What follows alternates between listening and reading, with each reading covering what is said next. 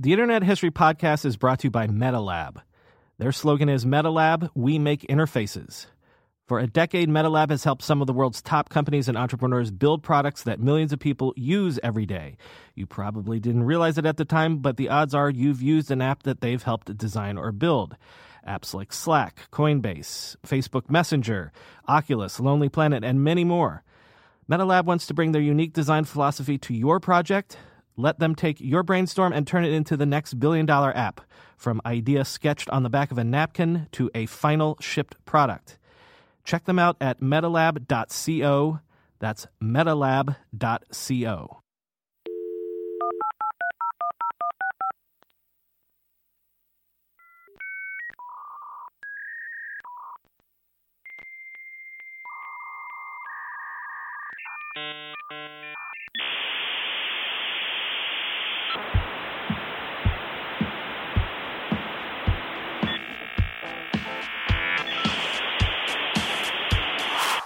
Welcome to the Internet History Podcast. I'm your host, as always, Brian McCullough.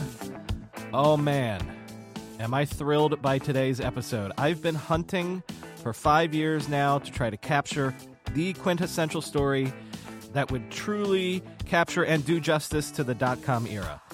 I've said on here before, and I said at length in the book, I think theglobe.com was the quintessential dot-com company. We've already spoken to one of the co-founders previously, Todd Krieselman. Be sure to look up that episode. It's great. Todd was great, but he was time-constrained, and he didn't quite get as personal about the story of the Globe as I would have hoped. Well, I finally got to talk to the other founder of the Globe, Stefan Paterno. And Stefan, as you'll hear, was amazing. He shared the whole story, the whole wild ride from a historical angle, from a business angle, from an entrepreneurial angle, and also from a very personal angle. We spoke for 2.5 hours. Stefan was so generous with his time and his recollections. I'm going to break this up into multiple episodes because we talked so much and we got so deep into this. And we actually also had some recording issues as well. So this is part 1, and part 2 will come out in 2 weeks. This is maybe our longest ever interview, maybe my favorite ever interview. This is the dot-com era story I've been looking for. It's also the story of probably the most important pioneer of social media before there even was a term for such a thing. And by the way, that TV show that just came out, you might have heard about it on Nat Geo, called Valley of the Boom. This is that story also. And because Valley of the Boom was based on it, Stefan just re-released his book, a very public offering, the story of the Globe.com and the first internet revolution. So buy that book. Look up A Very Public Offering. There's a link in the show notes. In the meantime, please enjoy this amazing conversation with Stefan Paterno, and be sure to come back for part 2 in 2 weeks. Stefan Paterno, thanks for coming on the Internet History Podcast. It's exciting to be here. Yes, and timely, which we'll get into a little later. But I start at the beginning. You're a San Francisco native, but by way of like Switzerland and Great Britain, you're like really cosmopolitan guy. Yeah, I mean, I had a bit of a nomadic journey. I started off literally in Palo Alto, born at Stanford University, and my mom and dad. My mom's American, but my dad is Swiss French. And when I was 4 years old, we relocated back to Switzerland, where his family is. And so, by far and large, the American part of my childhood was almost erased overnight. And what's crazy is here I am 40 years later, 44 now, back in California. I'm actually based down in LA, but I feel strangely comfortable and familiar being back here. And a few years ago, went back and visited my old house where I grew up, and spent the first 4 years of my house up on Durazno Way in Palo Alto. So I've come full circle. When I read your book the first time a couple of years ago, you described sort of like, and I feel like this is a really common story, but that computers were sort of your way into maybe not being social, but like in a way into finding yourself. I think you start you learn about programming at the American school when you're in London, when you're living in London. Right. Am I right about that? Maybe because of your nomadic lifestyle, like computers were sort of like a way to find who you were. Absolutely. I mean, a computer became my best friend. I didn't, because my languages kept changing, English, French, back to English, then British English, then back to American. I didn't have idiomatic ease with the language, neither in French. I didn't have all the cultural touch points that could make me easily bond with friends talking about music or anything else. So the two things that brought me comfort were actually movies, which were much more universal, but also, yeah, using a computer and playing games, which just felt incredibly comfortable and natural for me. You, well, I'd like to ask this question. First computer. Mm-hmm. First computer you use, yeah. Well, yeah. Or first No, computer. so First computer, my first real computer was a Commodore 64. I was actually thinking about an Atari I once played with, but that's a console, and that was actually after my Commodore. Mm-hmm. I think.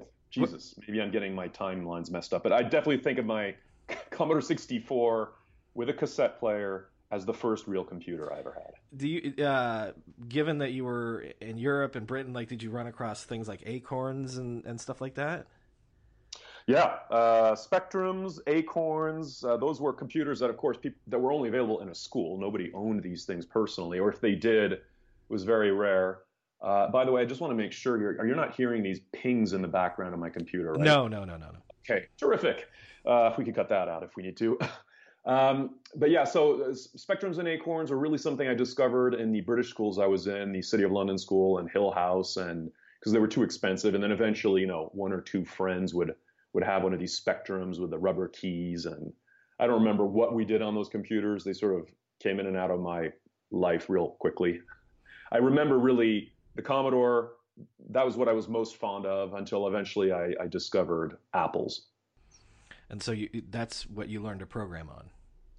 Yeah, so in the American School in London, I was one of those few students who really actually enjoyed taking the computer science class. And yeah, there was a room full of Apple IIe's, I think. I don't remember the exact model numbers, but with big clunky monitors that were monochrome. And I think they had the 5.25-inch floppy diskette drives, if I'm remembering correctly.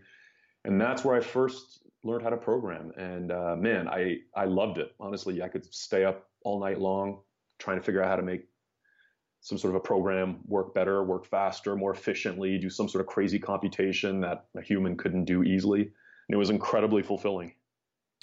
You got into BBSs also around that same time? Yes.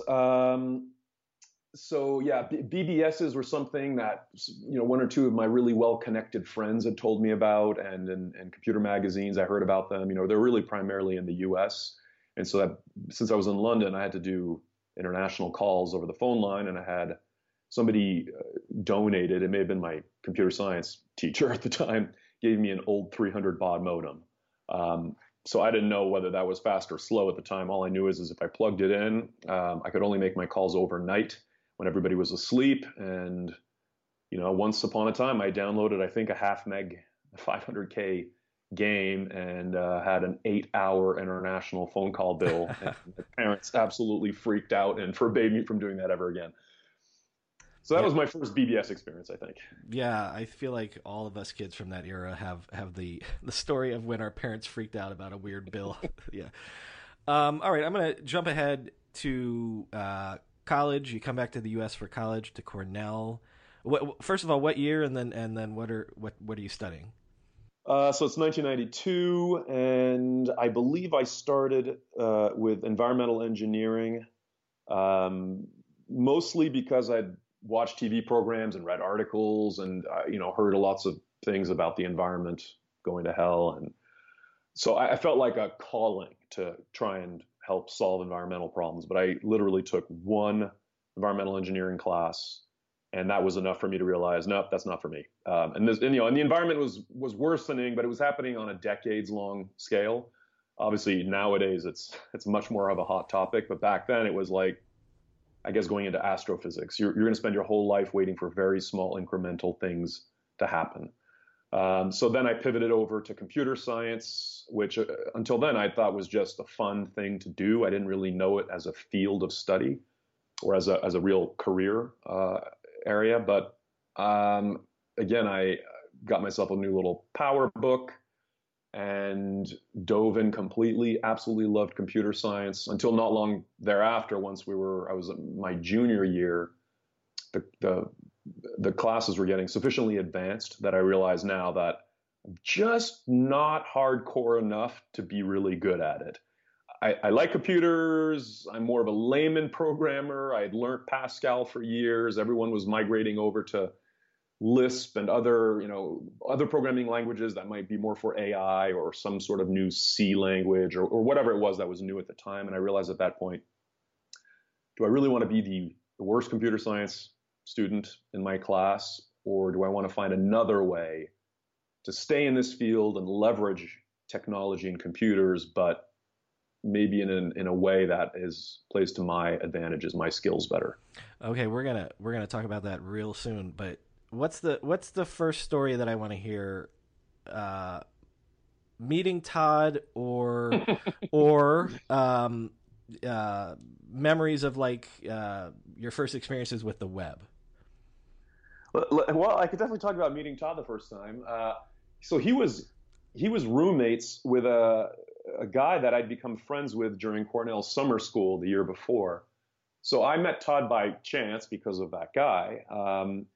And it was funny because when I met Todd, my first impression was that, he was this very young looking guy, curly brown hair, big brown eyes. He still looks so young. He still looks 10, 15 years younger than he is. He's got a bit of a, Gremlins quality. When he smiles, it has a big Jack Nicholson type of smile. And I just remember that when I saw his computer, his MacBook, I think PowerBook at the time, it was the most advanced MacBook I had ever seen in my life, with a 16 shades of gray active matrix display. You had it hooked up to a color monitor. I was blown away. But I remember that as soon as I saw all of this, Todd was just very cagey.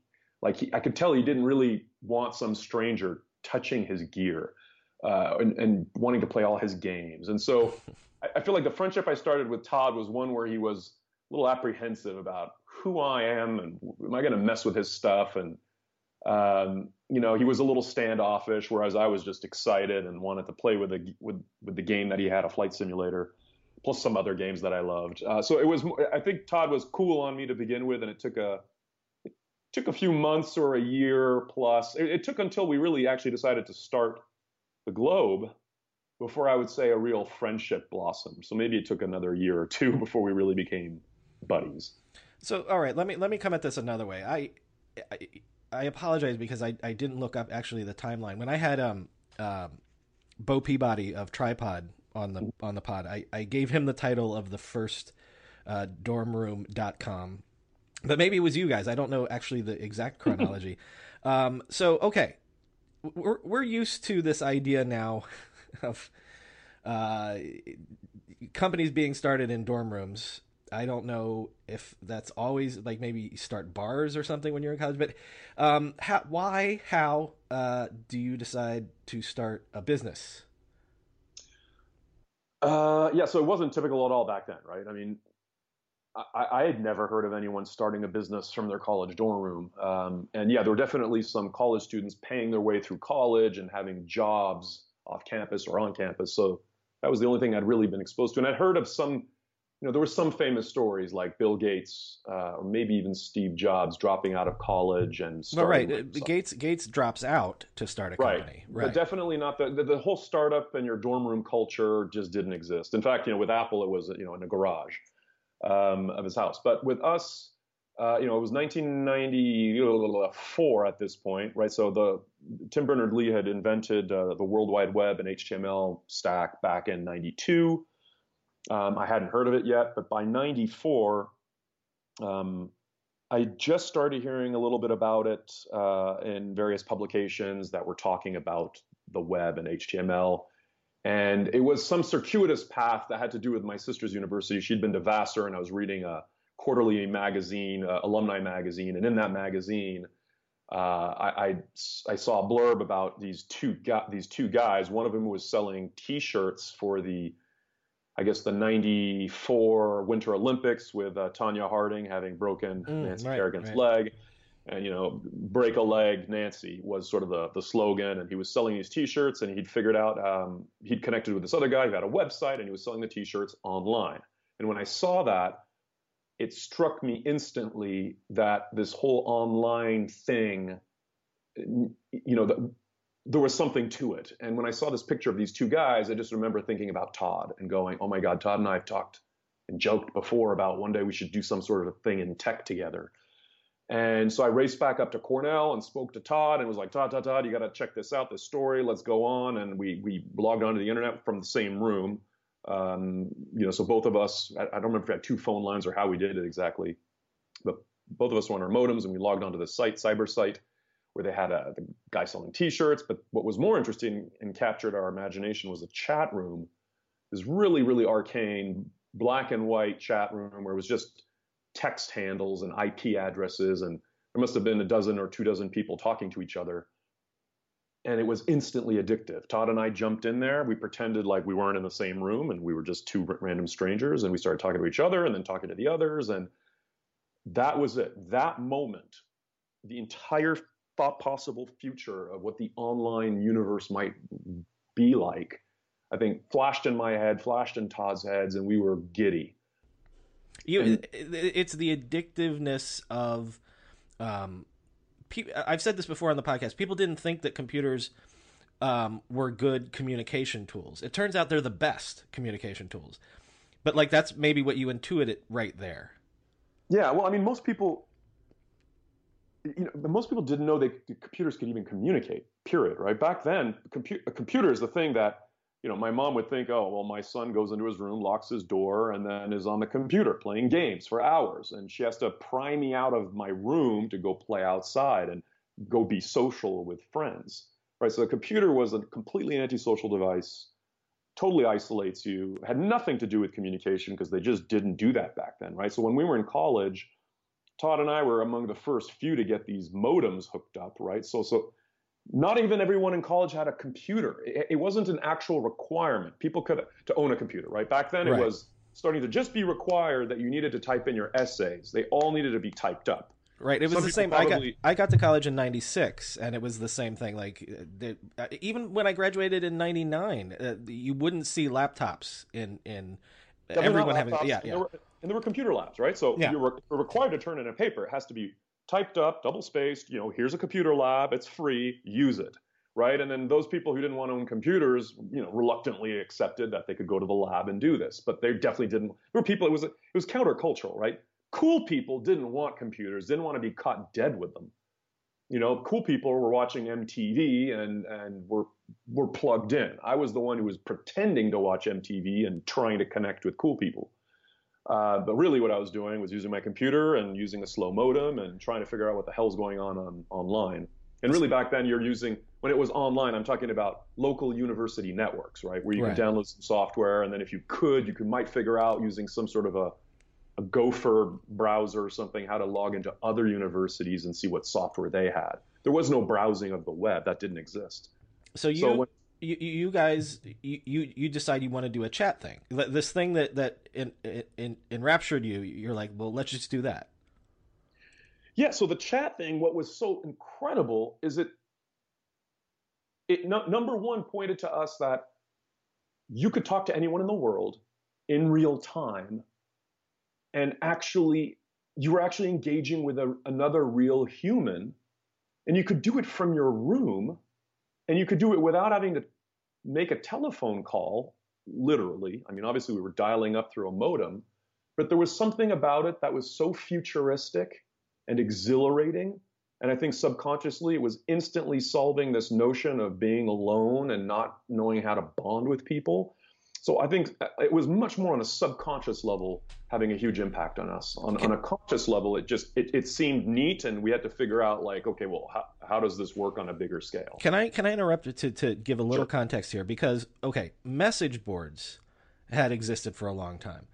But what you guys... You're talking about Usenet message boards. Exactly. So it's like you post a message, somebody comes back and comments or whatever. What you guys saw...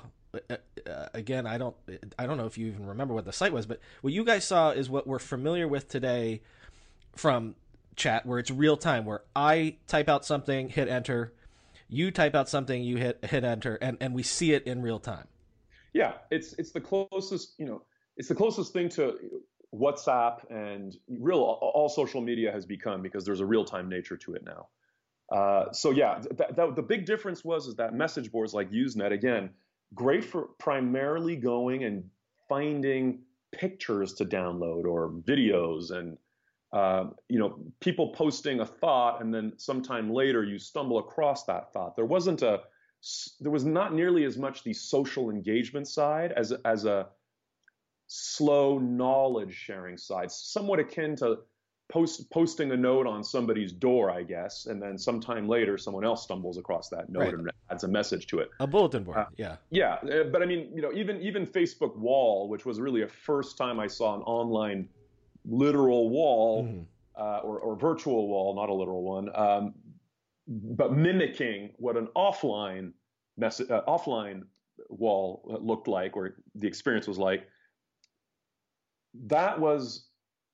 That was still radically different than what we were talking about, which was I'm talking with you right now, Brian, except doing it without audio, and that's what blew my mind away. Mm-hmm.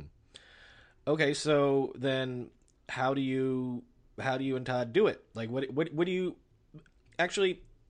Maybe the way to frame it is, if you can do it, can you put yourself back in the mindset of, all right, this is the project we're going to do. This is the concept of what we're going to develop. Do you remember what that was? Yeah, I mean, I remember that Todd and I started. Todd is very visual, and he would immediately go and start drawing, whether it was on paper or on a whiteboard, or I think it was a whiteboard. He would start drawing schematics, and then I would add to it. It would help us brainstorm. And I think the idea was it was not long after the chat experience, because to do the online chat, we used some sort of beta version of Mosaic, right? So part of the discovery was this whole browser system. And we could see very shortly thereafter, as the Mosaic iterations got better and better, that it could support graphics. And that's when Todd and I, the light really went off. Like, okay, we're going to create a graphical world where you can hang out, right? These like cyber cafes. And I don't think we knew, the extent or the detail of what would be in there, but just the idea that people could group together around topics of interest, or that you could also go get the news for the day, right? So this was some sort of version of what we had seen maybe AOL had or Apple's eWorld had. But for those, you had proprietary software you had to download. But we were going to just borrow from those concepts and say, okay, well, how would that work on the web, right? So what capabilities do exist on the web that are different from AOL and eWorld? So we would we'd create some sort of a visual map that would give people a way of navigating around a site, and then click on certain links and be dropped into different chat rooms that had different personalities. And maybe we would add some forums to that, right, for people who didn't want real-time chatting. And we would also borrow from what all the universities were doing, which was providing tons and tons of downloadable software, some for entertainment, some for education, some for research. We're like, okay, well, we'll mirror a university site so that at the Globe, you can also go and download software, right, if that's all you're interested in. So it was like a primarily social driven, but a little bit of a one-stop shop for anything we thought anyone might want to do on the internet. That was sort of the initial impetus for it. We didn't obviously build all that at that. Well, actually, my immediate question is, you're still in school, so do you sort of pawn this off as like, well, this is just our project that we're working on for whatever, for computer science? It was a bit of a nightmare, because Todd and I, we weren't confident at all in ourselves and what we were going to be able to build here. So it was pretty clear to us that we couldn't just use the old excuse that Bill Gates had used, like we're dropping out to go create Microsoft, right? To our parents, they were like, whoa, whoa, whoa, we've spent a fortune on your educations. You're juniors at Cornell. You're halfway through your education. You need to finish it up. And I think Todd and I were in agreement, like, yeah, let's get our degrees done, which just made this a whole sort of nightmarish experience in terms of workload because, junior and senior year is actually when stuff starts to get really hard. Right? Especially in computer science, right? When I finally decided I needed to drop out of computer science. And Todd was doing biotech, and so I think, or bioengineering or whatever it was, his workload was increasing exponentially. Plus, my engineering program is a 5-year program, and Cornell had finally decided to condense it into a 4-year program. So it really felt like a 5-year workload in 4 years, and I spent every single summer just trying to keep up, taking extra courses. And starting junior year, starting to build the Globe. So Todd and I just decided to muscle through. And at some point, I think middle of junior year, when we were at a breaking point, is when Todd and I came up with the idea of, hey, maybe we can convince one of our professors that this should be a sponsored course. Like, it was called CS 490, which was a way of getting credit for independent research. And luckily, I had very supportive teachers in the computer science department who liked the idea of what we were trying to do with the Globe, and therefore didn't mind so much the idea that we would extend off of the business idea and do some basic research that might be enlightening. Of course, what Todd and I ended up doing was, nothing of real academic value. But they let us get away with it just enough to get me some extra credits and buy us, some goodwill and some breathing room for a semester.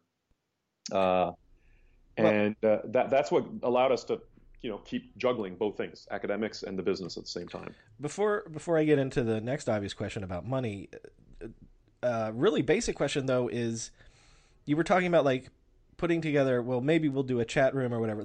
Today, you want to do anything, you can grab stuff off the shelf to put it together bespoke.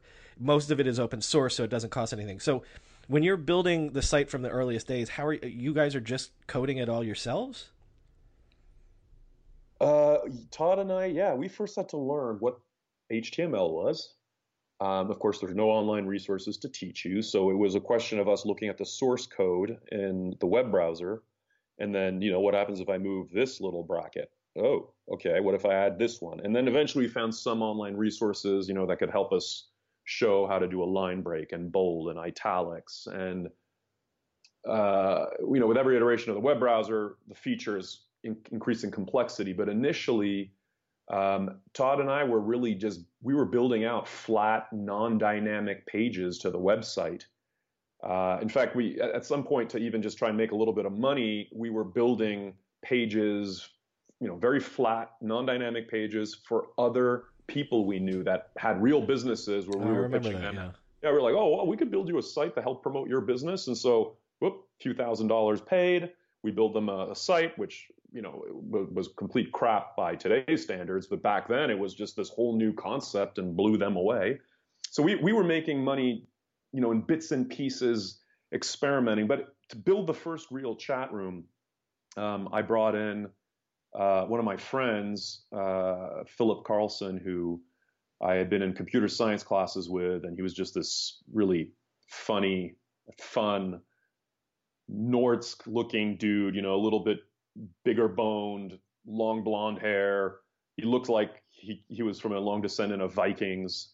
He wore a leather jacket and a Metallica t-shirt, and he was part of a band, and just like classic college rock and roll wannabe dude, and loved watching Beavis and Butthead. And anyway, he and I hit it off, and he was just really great at computer science. Like often I was copying his homework just to try to get through the class. And so he came on board. He was one of our first employees, if not the first, and paid a minimum wage and free beer and pizza. And he programmed on Apple using AppleScript the first chat room. And I mean, it was so rudimentary, but it had little iconic graphics, little icons that could represent who you were. So that was a really novel concept, right? To have a little picture representing who you are.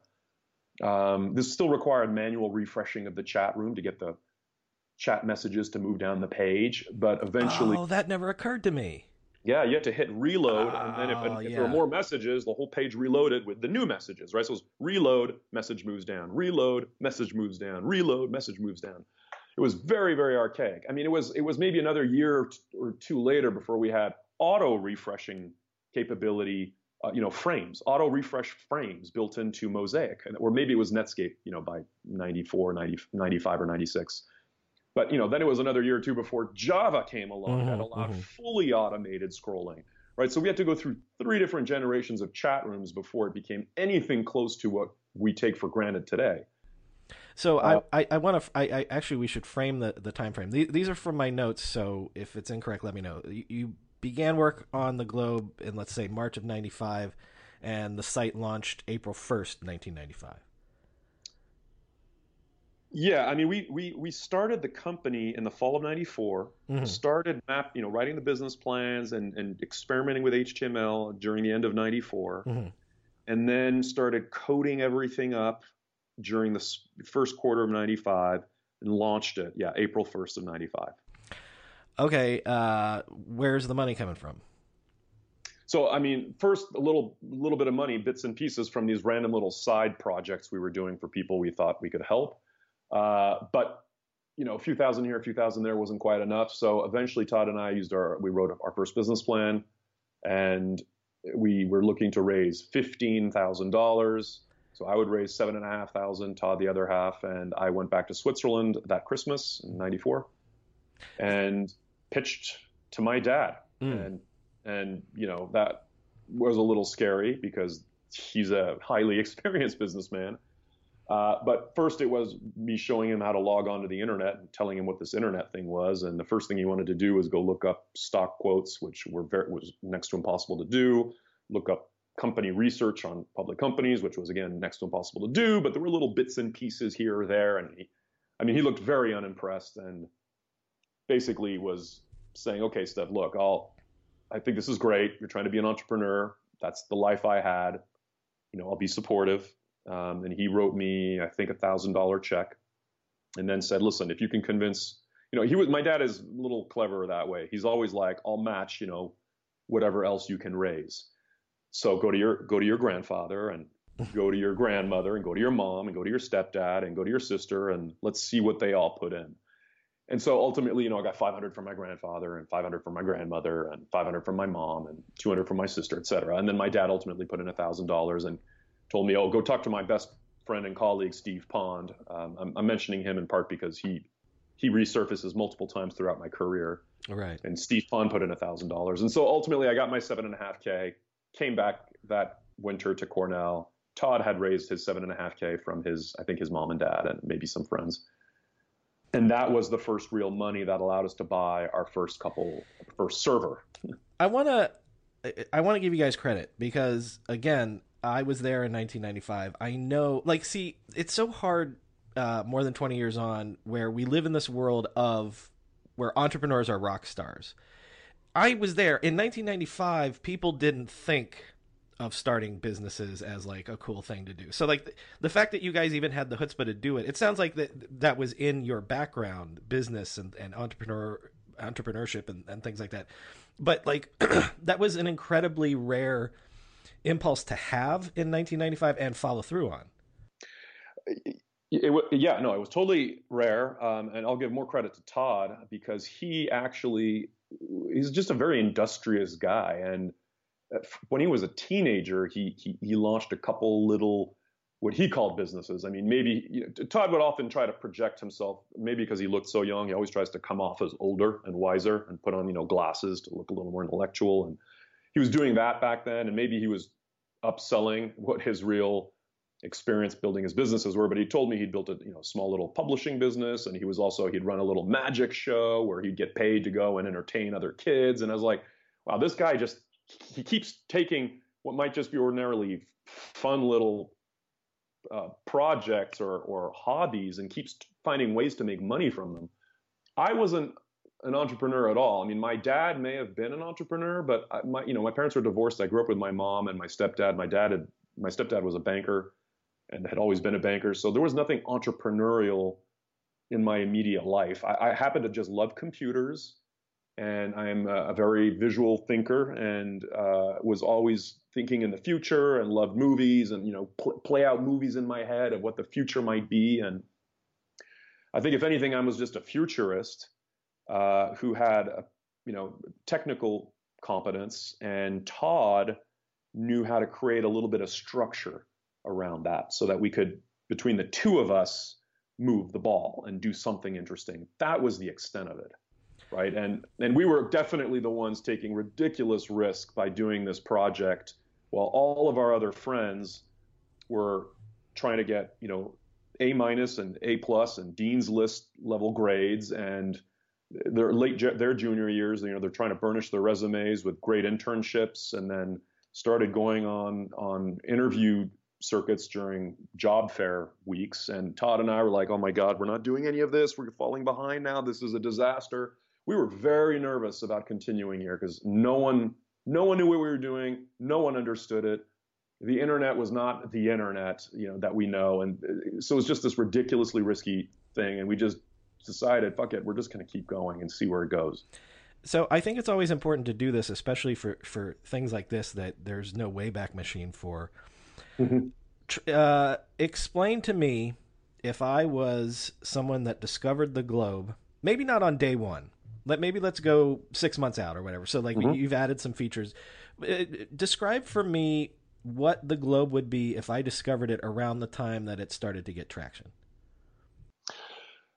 It would immediately feel like what we call a destination site, like you've arrived, a place you've arrived. That's like a new home for you to live in. It's very graphical. It is a website. It's theglobe.com. It's a website.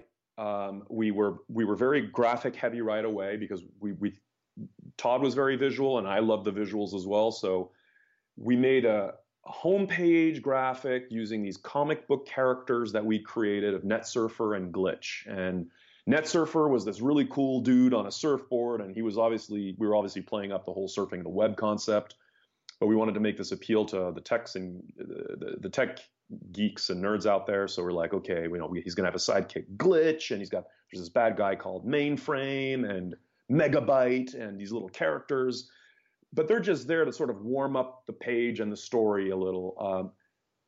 You log onto the homepage. There's this astral quality. You feel like you're in space in a supernova. There's Netsurfer flying by, and you've got a chat section. You've got forums. You got downloadable software. I don't remember what else we had that was necessarily there, but right away you had this warm feeling that you had arrived somewhere. Okay, you weren't, because most of what was on the internet so far felt like either website directories like Yahoo, right, which were very bland, and you just went in there, and yes, they had an extensive directory of other places to go, right? All they were doing is trying to organize websites. And then eventually you would land on a website that was usually some sort of converted offline magazine where they just sort of dumped all the content online, or random eclectic assortments of content. But there was no sense of socialization going on online. It was just random little information hubs. So with us, we were like, we want to create a better mousetrap. We want people to arrive and feel like they've got a home to hang out in. And so as soon as you'd go in, the chat was the main feature, and you'd go in there, and we created a whole bunch of chat rooms because our chat rooms started filling up real fast. And what happens, by the way, is once you have over 20 or 30 people chatting on a party line, is the screen, every time you hit refresh, so many messages keep appearing, it's hard to keep up. Wait. Hold on a second. Number one, so how did you promote the site? How did people find it? It was all word of mouth. When we launched the site, I don't remember why we picked April 1st. I had no idea. It seemed like a bad idea right after we launched, because it probably didn't occur to us.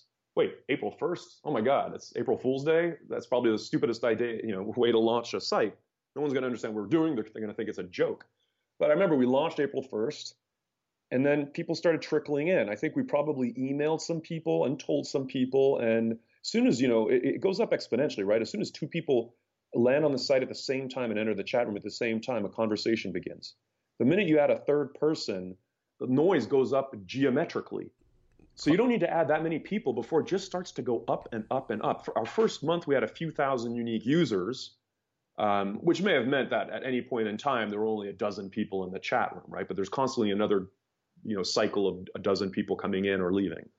But then the next month it jumped up to like 15,000, and then 30, 40, 50,000, and then 70, 80,000. I mean, that's, for a little website run by, two guys and a couple of programmers, it was insane to have tens of thousands of people hitting our site every month. And not just for landing and leaving, but landing and spending an hour per day talking. Well, but also that's what's so hard again, 25 years on, is that we're used to, an app has 2 billion users or whatever. No, in 1995, to get, I think by 96, again, this is from my notes, you reach 100,000 users. That's great, insane, crazy numbers.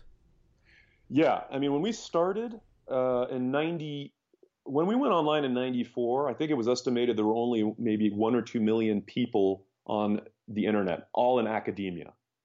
By the time we hit maybe 95, 96, there were 5 to 10 million and climbing. I mean, the TV show that I've seen, and we can talk about that later, they reminded me at some point, I think in 96, that basically a population half the size of California was on the global internet.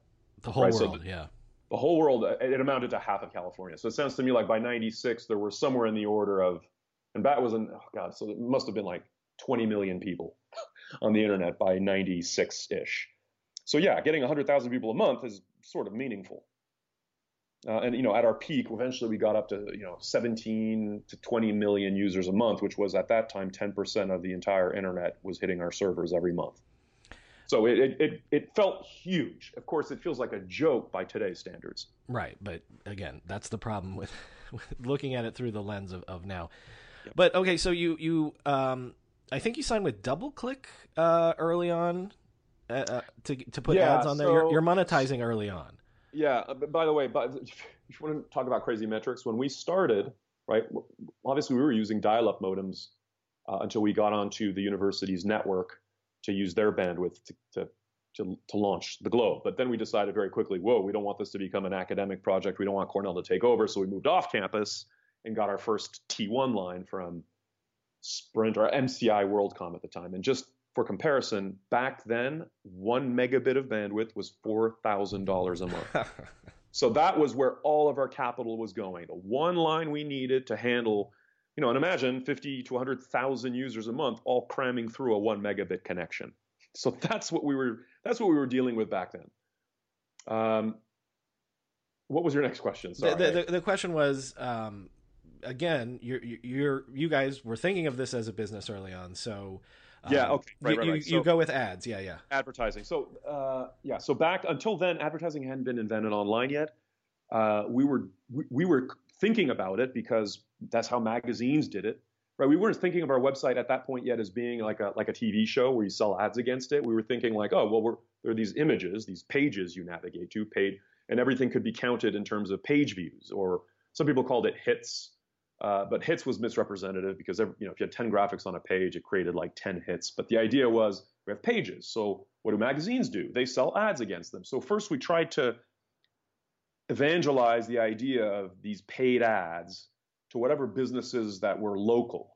But nobody was interested and nobody understood what the hell we were talking about. And at some point shortly thereafter, Yahoo moved off of campus. That originally when we started, Yahoo was being run at yahoo.akabono.stanford.edu. Right. When we originally got listed on their server, we emailed Jerry and David, and they personally responded and said, "Yep, we'll put you in. We'll put you in the directory."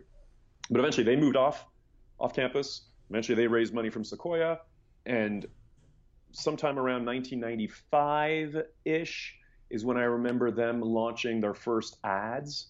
And it wasn't banner ads back then. They had something called WebJump or some sort of, it was like a page where they put lots of logos and lots of buttons to a lot of different sites that were paying them money. And at one point, and so if you landed on the Yahoo site, there was this one button that if you clicked on, it showed you all the advertisers. And it looked really good, right? It actually drove traffic. So we bought a spot on that page, and it drove tens of thousands of users to our site. So that was our first experience with the power of advertising. And then not long thereafter, Yahoo started standardizing things into these banner-shaped graphics or skyscraper-shaped graphics or button-shaped graphics. And we wanted to do the same thing.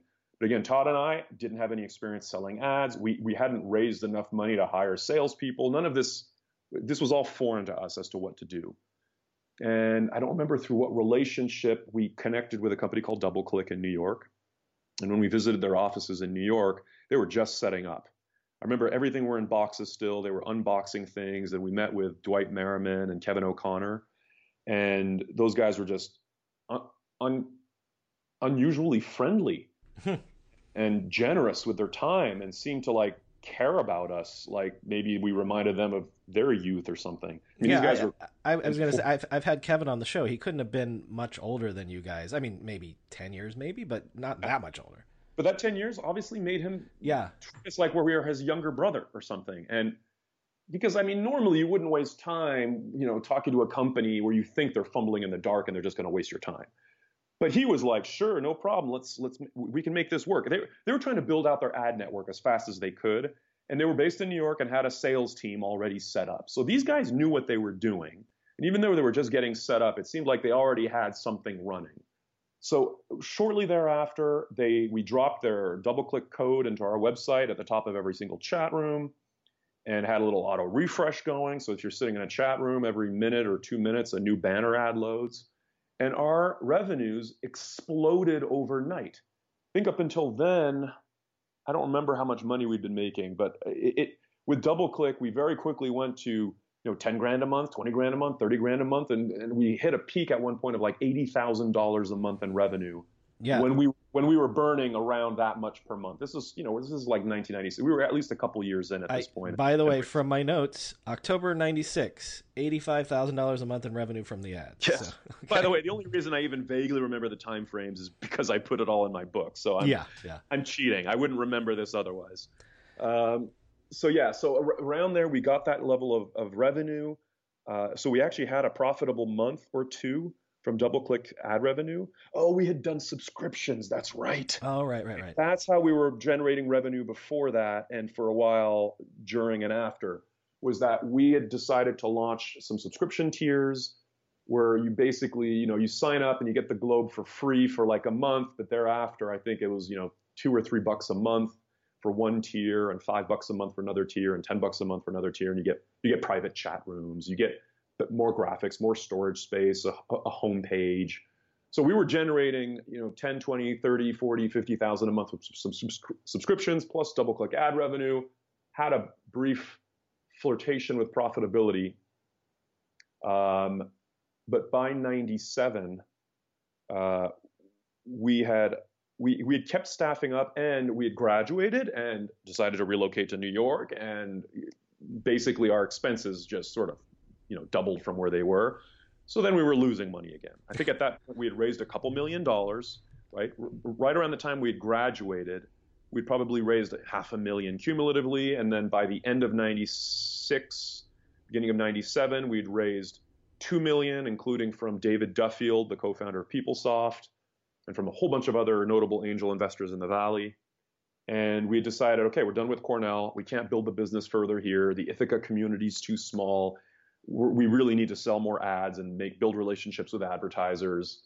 What are our options? And it was between San Francisco that Todd had no interest in moving back to San Francisco. And I felt like San Francisco was too much of a one industry town. And I really wanted to feel plugged into diversity and coolness. And I had, a fantasy about what New York might be.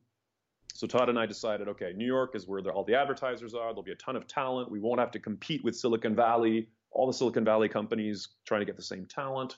And New York sounds freaking cool. So we went down to New York City. And I think at that point, our burn rate, again, doubled up. And Todd and I were back, trying to grow the business faster. Maybe we would raise more money, although with $2 million in the bank, I think we felt pretty comfortable in the beginning of 97 that we'd be able to last at least a year or two. If you like what you've heard on this episode, please support us by subscribing to the podcast so you can get great news stories and conversations every 2 weeks. And please buy the book that was based on this podcast, How the Internet Happened, From Netscape to the iPhone, by me, Brian McCullough. Order it now wherever books are sold. How the Internet Happened. And if you weren't aware, I host a daily tech news podcast every weekday that comes out at 5 p.m. In that show, I tell you what happened that day in the world of tech. It's only 15 to 20 minutes long, and it's great if you love tech news. Search your podcast app for Ride Home to find the show. It's called the Tech Meme Ride Home. Thanks.